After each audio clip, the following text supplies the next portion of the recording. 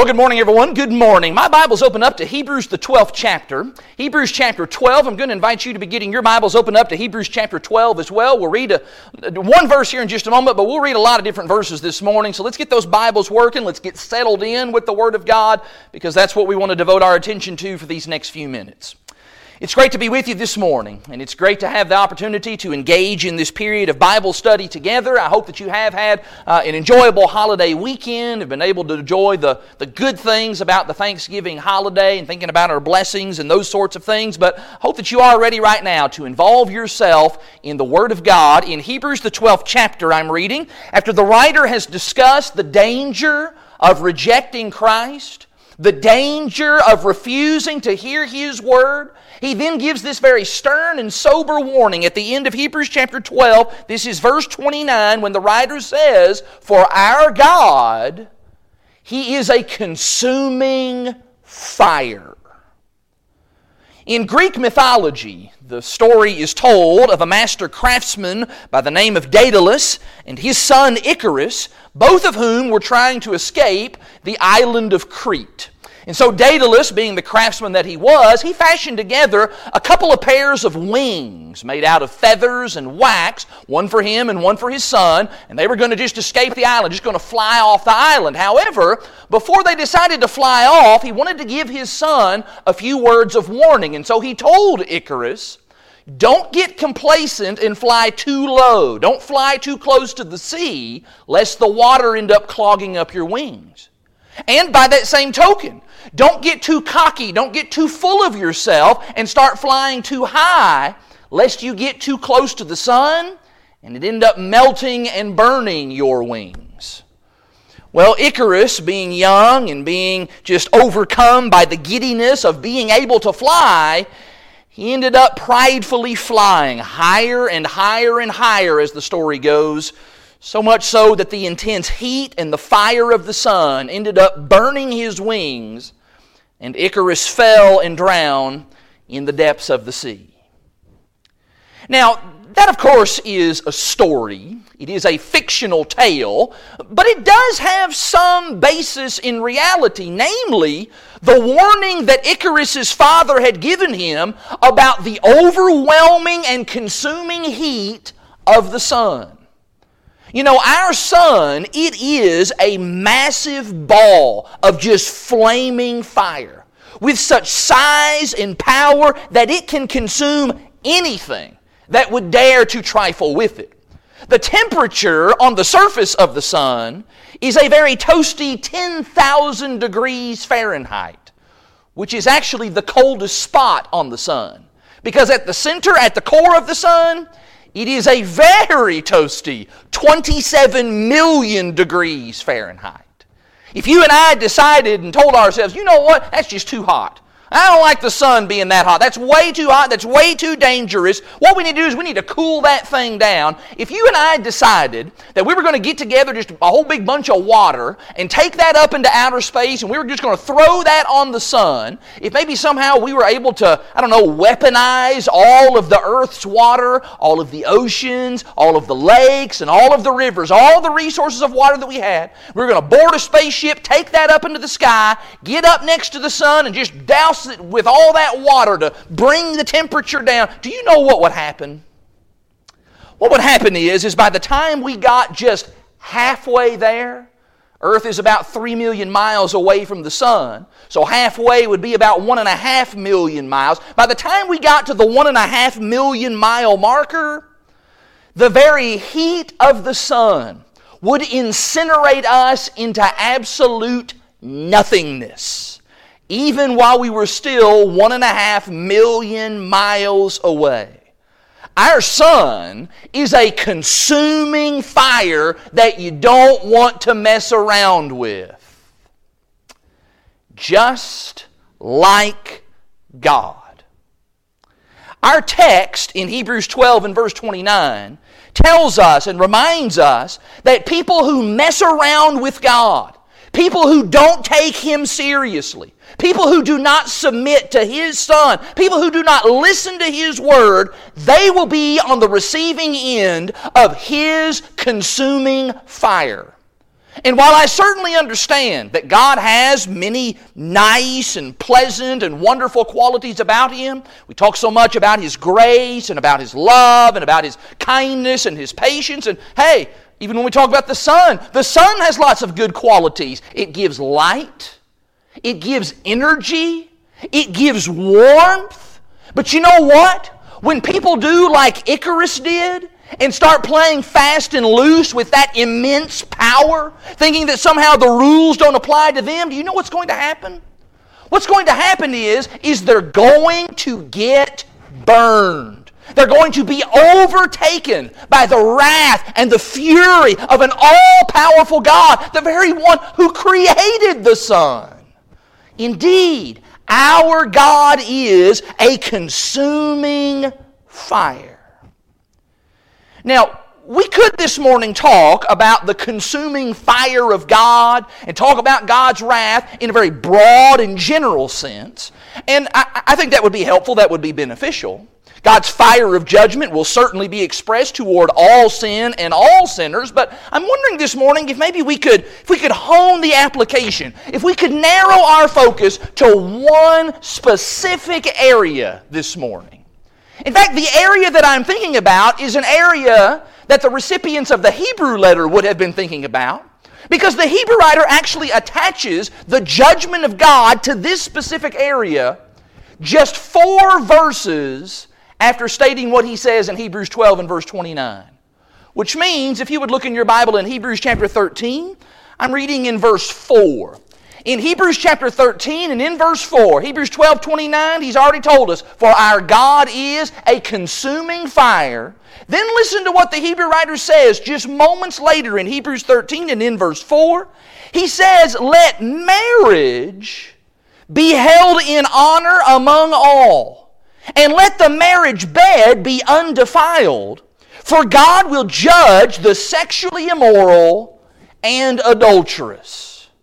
The Hebrew writer says that when it comes to the subject of marriage, either you will obey God and live, or you can fight God on this and you will be consumed by His fire. And this morning, as we continue our preaching theme for 2020, I do need to spend just a few minutes thinking about the kind of marriage that gets consumed by fire. And I'm going to go ahead and confess to you that I don't particularly like this sermon. I really don't even want to preach this sermon. But you know what? If we are going to spend a whole year talking about why marriage matters, then we do need to give some attention to the kinds of things that Satan is doing to convince people that, oh, God's definition of marriage, it doesn't really matter. Come on, you don't have to do it His way. You can do what makes you happy. That's what's most important. You do what you think is best instead of doing what that dusty old rule book is telling you to do. You and I need to be ready to understand. We need to be ready to confront. And we need to be ready to speak against the lies that the devil is spewing about marriage. And this morning, we want to use this verse in Hebrews chapter 13 and in verse 4 to do just that. We want to let this passage guide us and point us to 3 sobering truths that I hope will help us to take marriage seriously, to take it more seriously, and in the process to take God seriously, lest we end up like Icarus and we find ourselves flying too close to the sun and then getting burned in the process. And that all begins by just looking at that very first expression in Hebrews chapter 13 and in verse 4, where the writer says, let marriage be held in honor among all. God starts out by saying, don't dishonor marriage. Now, can I just say right up front that I do believe that this verse is commanding everybody to treat marriage with honor and with respect. That whether you are young or whether you're old, whether you're married, whether you're unmarried, whether you're in it or whether you're not in it, it doesn't really matter.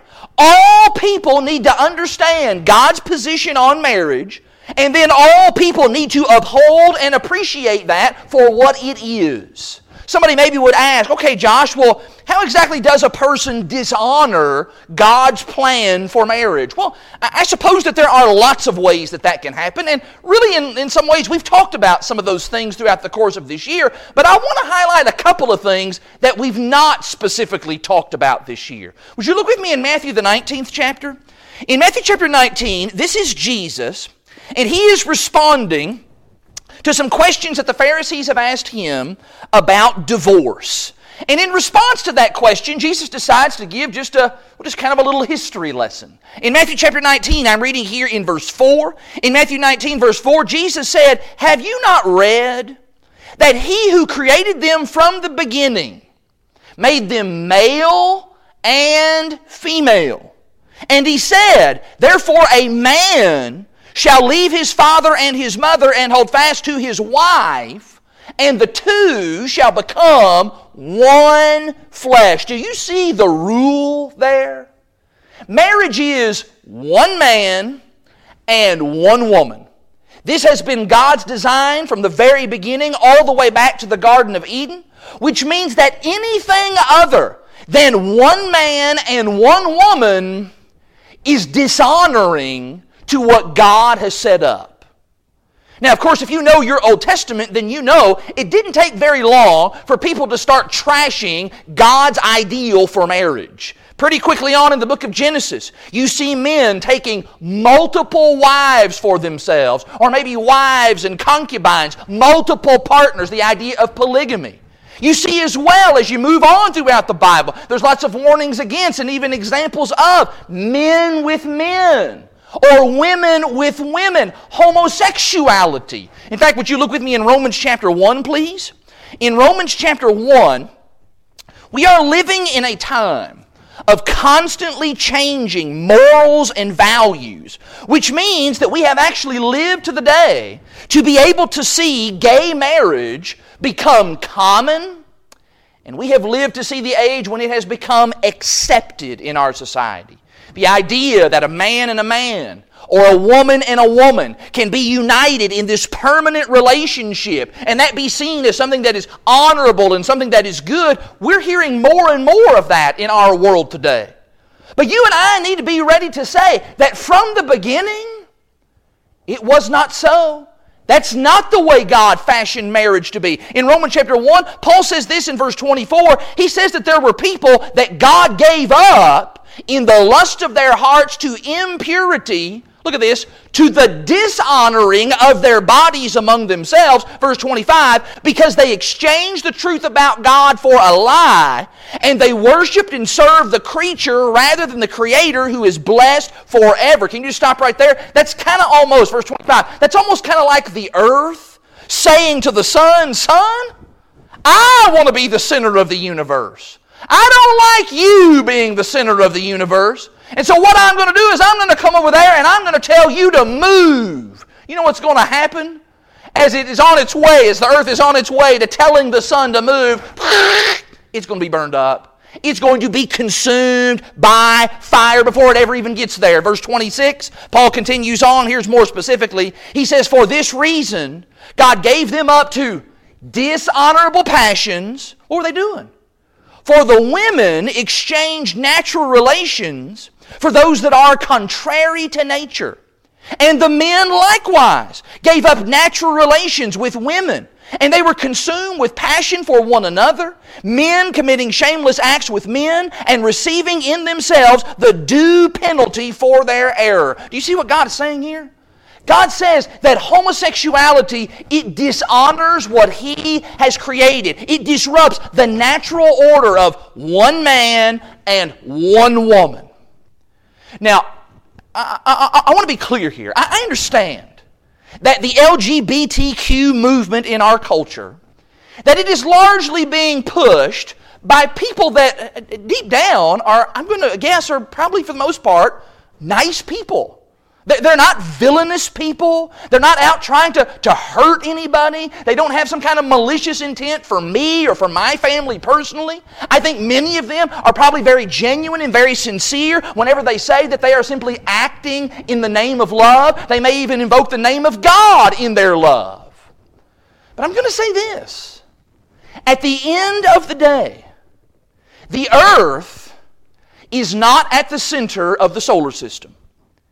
And you and I, likewise, we are not at the center of everything. We are not the deciders of what is right and what is acceptable and what honors the Lord. God is.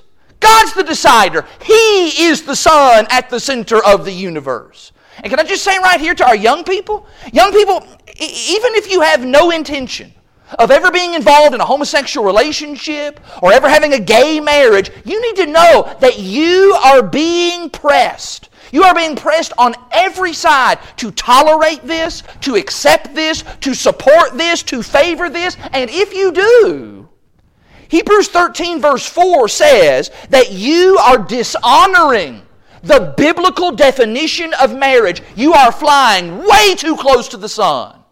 And you need to get it turned around. In fact, isn't that ultimately the reason that we speak out against homosexuality and other such lifestyles?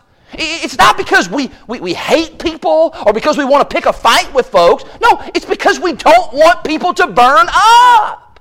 That's an act of love. It's an act of love to try and save someone from being destroyed. Which is why, secondly, we need to also speak up and we need to say this. There's something else that dishonors marriage in a big way, and that's whenever a man and a woman fail to honor their vows for life. If you go back to Matthew the 19th chapter, that's really where Jesus was headed with that question that he was asked by the Pharisees. They came to him and wanted to know, hey, Jesus, can you just get divorced for any reason? You know, can a husband and a wife maybe just decide they're going to terminate their marriage? You know, it's just not working out. They gave it a go, but it's just not really working. And, well, we're just going to kind of just go our separate ways. And, well, we'll just kind of just both go on with life otherwise. Listen to what Jesus says. Matthew 19, verse 6. Jesus said to them, those two people, that man, that woman, that husband, that wife, they are no longer two, but one flesh. What therefore God has joined together, let not man separate. They then responded in verse 7, well, why did Moses let us do that? Jesus says in verse 8, because of the hardness of your heart. Because of the hardness of your heart, Moses allowed you to divorce your wives, but from the beginning it was not so. And I say to you, whoever divorces his wife except for sexual immorality and marries another commits adultery. Do you see what Jesus is saying in these verses here? You know, we've talked about a lot of different facets to marriage this year. And I hope that you're like me. I hope that those lessons have caused all of us to do some self-examination. You've maybe kind of thought about the state of your marriage and where exactly it is, how maybe it's doing and where it's ranking. But you know what? However you would rate your marriage right now, whether it's wonderful or whether it's stressful, whether it's really, really easy to be married to the person you're married to or whether it's really, really hard to be married to them, whatever it is, if you have lawfully joined yourself in marriage to another person, do you see what Matthew 19 is saying? Jesus is saying that you are bound for life in the service of God to that relationship. When we make those sacred promises in the presence of witnesses, and more importantly, in the presence of Almighty God, that we are going to be bound to one another until death do us part, that is a lifelong commitment that we are making. And whenever we honor our word, whenever we honor that covenant that we have made, when we honor that in sickness and in health, when we honor that whether we're rich or whether we're poor, in good times or in bad, then that in turn honors the Lord, who is the giver of marriage. But Jesus tells us that whenever one, or maybe even in some cases both parties in that relationship, when he or he and she choose to forsake those vows and then walk away from something that God has joined together, that dishonors marriage. It dishonors the one who gave marriage. Now, of course, if you're looking there in Matthew chapter 19, Jesus does give one exception to that law. And that exception is for the innocent spouse when the other spouse has been unfaithful. He or she can then put away that unfaithful partner if they so choose. But to separate or to put one spouse away for any other reason, and let's just be honest, many of the divorces that occur in our world, they are for any and every other reason. It is sin.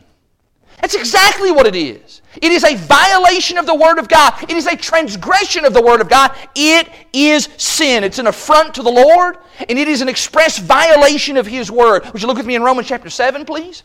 In Romans chapter 7, Paul uses the marriage bond to talk to his audience here about some things pertaining to the old law. We read these verses and we kind of look at it the other way. We kind of look at these verses to see how the old law is explaining some stuff to us about marriage. Look with me though at these verses. In Romans chapter 7, look in verse 2. Paul says, "For a married woman is bound by law to her husband while he lives.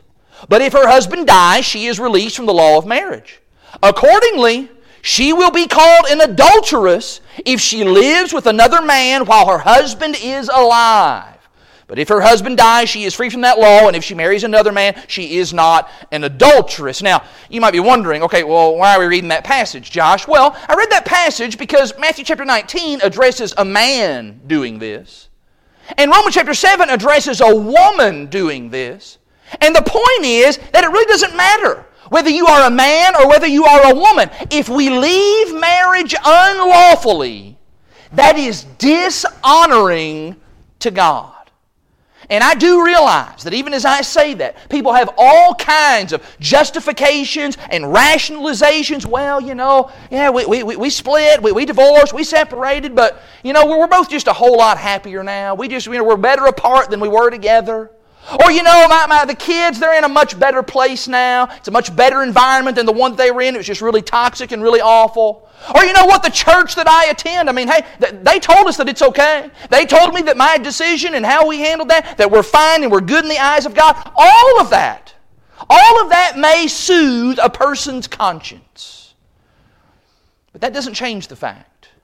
That doesn't change the fact that the sun is still a ball of fire. And the sun will only provide you with warmth and energy and light and blessings if you are following it. Or better stated, following Him. And His law is clear as to what He expects in marriage. And so, I would say this morning, if you are married, then you need to stay married, and you need to keep working at that. And even if you are divorced, and you know what? Even if it was your sin that caused that divorce, what you need to do, if you've not already, is you need to talk to your Father in heaven about that. And you need to seek His forgiveness for that, and, this is important, you need to search within yourself. And you need to make sure, you need to make absolutely sure that you are not presently continuing in that sin. Do you understand what I mean by that? You cannot continue to remain in that sinful situation, doing what is sinful, and be pleasing unto God. God says, don't dishonor marriage, whether that be in word or whether that be in deed. Marriage is to be held in honor among all. Which brings us to that next statement in Hebrews 13 and in verse 4, that the marriage bed is to be undefiled. What God says here is He says, don't defile the marriage bed. Now, obviously, this is not talking about having dirty bed sheets or getting crumbs on the comforter. No, what the Hebrew writer here is speaking of is preserving the sanctity of the sexual relationship that God allows between a husband and a wife. That physical intimacy that God has designed to be a good thing, to be a blessing in marriage. And the warning here is to not introduce anything that would corrupt or ruin or defile the specialness of that union. Well, what exactly are we talking about? Well, once again, I'll offer two things here. It's not limited to these two things, but these are two things that we need to consider. I think these certainly fit the description of defilement, first and foremost. What about defiling the marriage bed with someone other than your spouse? Look with me in 1 Corinthians chapter 7, please. In 1 Corinthians chapter 7, Paul actually discusses the sexual relationship in marriage. He does. In 1 Corinthians chapter 7, I'm reading here in verse 4. In 1 Corinthians 7 and in verse 4, Paul says this. He says, "For the wife does not have authority over her own body, but the husband does. Likewise, the husband does not have authority over his own body, but the wife does." When a man and a woman are united together in marriage, one of the things that they actually are doing in that is in the process, they are yielding their bodies to each other. She belongs to him. He belongs to her. And guess what? They belong to no others. They belong to no one else. Nothing in the text says that another person can be introduced into that equation. Nothing in the text allows for sharing with someone else's body, either secretly without the other spouse's knowledge, or maybe even doing that by agreement with one another. I actually heard someone say not that long ago, my wife and I, we've got an agreement that if we each want to fool around a little bit on the side, we could do that. Did God agree with that? Did you just come up with that on your own, or did the Lord sign off on that? And if the Lord did sign off on that, where's the passage that says that? Because remember, the Son is still at the center of the universe, not you. In fact, if you're still there in 1 Corinthians, just bump back up in chapter 6. In chapter 6, God has actually given some very unflattering descriptions to people who would defile the marriage bed in that way. In 1 Corinthians chapter 6, I'm reading in verse 9, Paul writes there, "Do you not know that the unrighteous will not inherit the kingdom of God? Do not be deceived. Neither the sexually immoral," and I got to tell you, I actually prefer the old King James here, "fornicators," that's just a hard-sounding word. "Neither fornicators, nor idolaters, nor adulterers, nor men who practice homosexuality," we already talked about that, "nor thieves, nor greedy, nor drunkards, nor revilers, nor swindlers will inherit the kingdom of God."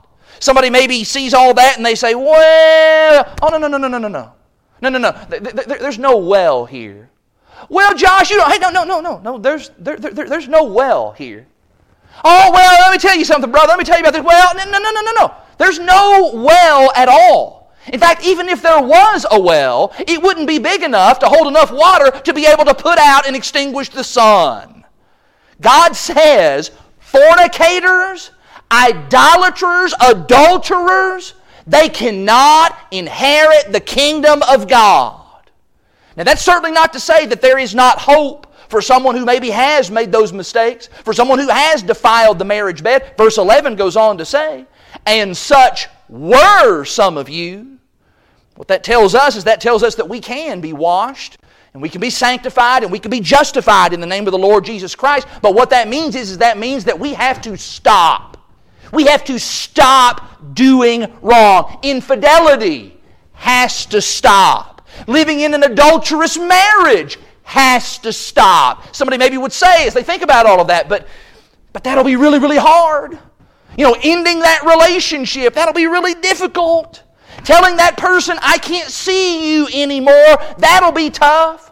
Maybe going to my spouse and confessing my indiscretions, that'll be really, really painful. And you know what? I suspect it will. But what I'm saying to you this morning is that one day you and I will meet the Lord. And in that day, the Lord will be a great warmth to those who are obedient. But to those who have disobeyed Him, He will be nothing but a consuming fire. Now, that's probably the obvious defilement as we think about the marriage bed and what can defile it. I think we all know that you can't be having somebody who's not your spouse involved in that. You can't be putting another human body into the marriage bed. But what about this second thing? What about this second idea that you also cannot bring lust for others into your marriage either? If lustful thoughts for others who are not your spouse, if those are brought into the marriage bed, it does indeed defile it. And once again, this is where folks start breaking out all those wells. Just thinking about that, it kind of helps to spice up the marriage a little bit. Oh, well, Josh, everybody has these kinds of thoughts from time to time, don't you know? Or, what's the harm in thinking and maybe even looking, as long as you're not touching?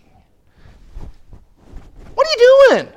What is this? There's no well here. There's no buts here. There's no I think here. Either you obey the Lord or you don't. And bringing lust for others into marriage, that is disobedient to God. I'm looking for Matthew chapter 5 now. In Matthew chapter 5, this is Jesus, and this is the Sermon on the Mount. And Jesus talks here about the necessity of us exercising self-control even over our thoughts. He talks about the heart, but he's talking about the heart up here. In Matthew chapter 5, I'm reading in verse 27, Jesus said, "You have heard that it was said, 'You shall not commit adultery.' But I say to you that everyone who looks at a woman with lustful intent has already committed adultery with her in his heart." Stop right there. If I were to face the Lord, and I said to the Lord, "Lord, I've been faithful to my wife all the days of our marriage. I have never been with another woman. I have never united myself with another person, given my body to another person, been with anyone other than my wife." And God said, But what about all that stuff that you viewed? What about all that stuff in your search history on your internet? What about all those lustful thoughts that you entertained? And not penitently, not the kind of thing, all right, I thought something lustful and man, I shouldn't have done that and I asked God for forgiveness. No, we're talking about those lustful thoughts that you persisted in, that you continued to fill your mind with those images and those ideas. And I then say to God, "Well, God, don't you know, that's just different." But God will say, "Is it? Is it? My Son came to earth. And in Matthew the 5th chapter, in the Sermon on the Mount, my Son said that it's as if you have committed adultery." And that's exactly why Jesus continues on. And He says, you need to control yourself. You do need to control your thoughts and what enters into your heart, even if that means taking some drastic measures. He continues on, verse 29. He says, "If your right eye causes you to sin, tear it out, throw it away. For it is better that you lose one of your members than that your whole body be thrown into hell, consuming fire." Verse 30, "If your right hand causes you to sin, cut it off, throw it away. For it is better that you lose one of your members than that your whole body go to hell." Chop off your hand, poke out your eye, unplug your computer, toss out your cell phone, get rid of your cable plan, whatever it takes, get rid of it and get it out of your life so that you can obey the Lord. Have you ever seen that movie Fireproof? Came out a few years ago, stars Kirk Cameron. The movie Fireproof is about a marriage that was on the brink of disaster, not because one of the spouses in the marriage had introduced another person into the marriage. Oh, no. The marriage was on the brink of disaster because of pornography, because of what the husband was viewing and thinking in his mind. And so the husband fought and he failed, and he fought and he failed. And the marriage seemed to be on the brink of being totally destroyed until the day came that he picked his computer up and he set it outside and he took a baseball bat and he beat the tar out of that thing. And of course, all his neighbors looked at him like he was a complete idiot for doing so. But what that guy did was he took some extreme measures to remove the thing that was defiling his marriage bed. And for you and I, it will mean no less. Because the stakes that we're talking about here, they are extraordinarily high. Dishonoring marriage, defiling the marriage bed, Yes, that can certainly lead to your marriage here on earth being ruined.